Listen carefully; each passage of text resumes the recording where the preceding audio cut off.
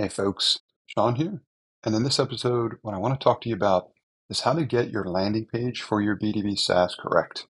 And when I say correct, I mean the most effective. As in, when people are landing on that page, they need to know what your product is and what it does. That sounds pretty straightforward, but you'd be surprised, and myself included, I'm also in this category, how many landing pages for B2B SaaS applications do not do a very good job of describing what the tool even is, or what it does, or who it's for, which is all really important criteria.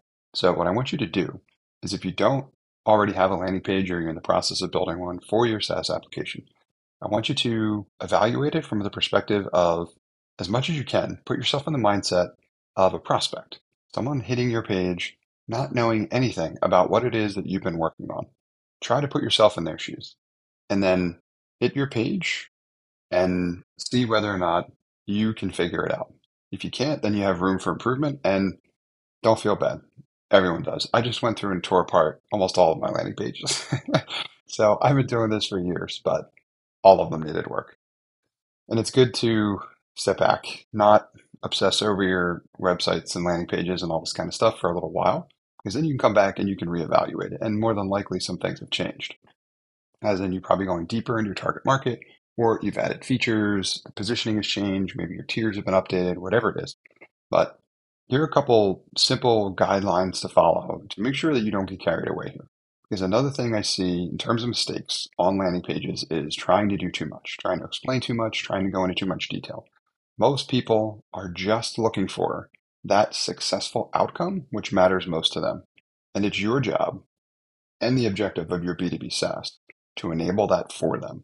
So that's what I would lead with, as in anything above the fold that can speak to the successful outcome that your prospect or your customer is looking for, that should be front and center. First thing that hits them.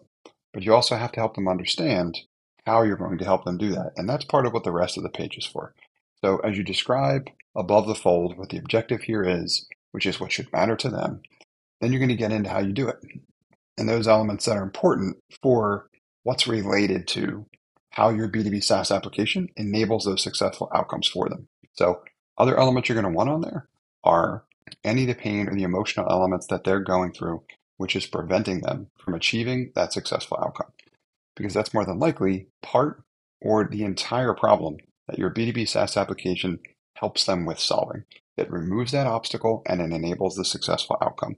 So you're going to want to speak to that because that is a powerful, motivating element, encouraging your user or prospect to convert into a paying customer and to incorporate your product into their routine because it's going to enable those successful outcomes for them. So it's not just a page to advertise.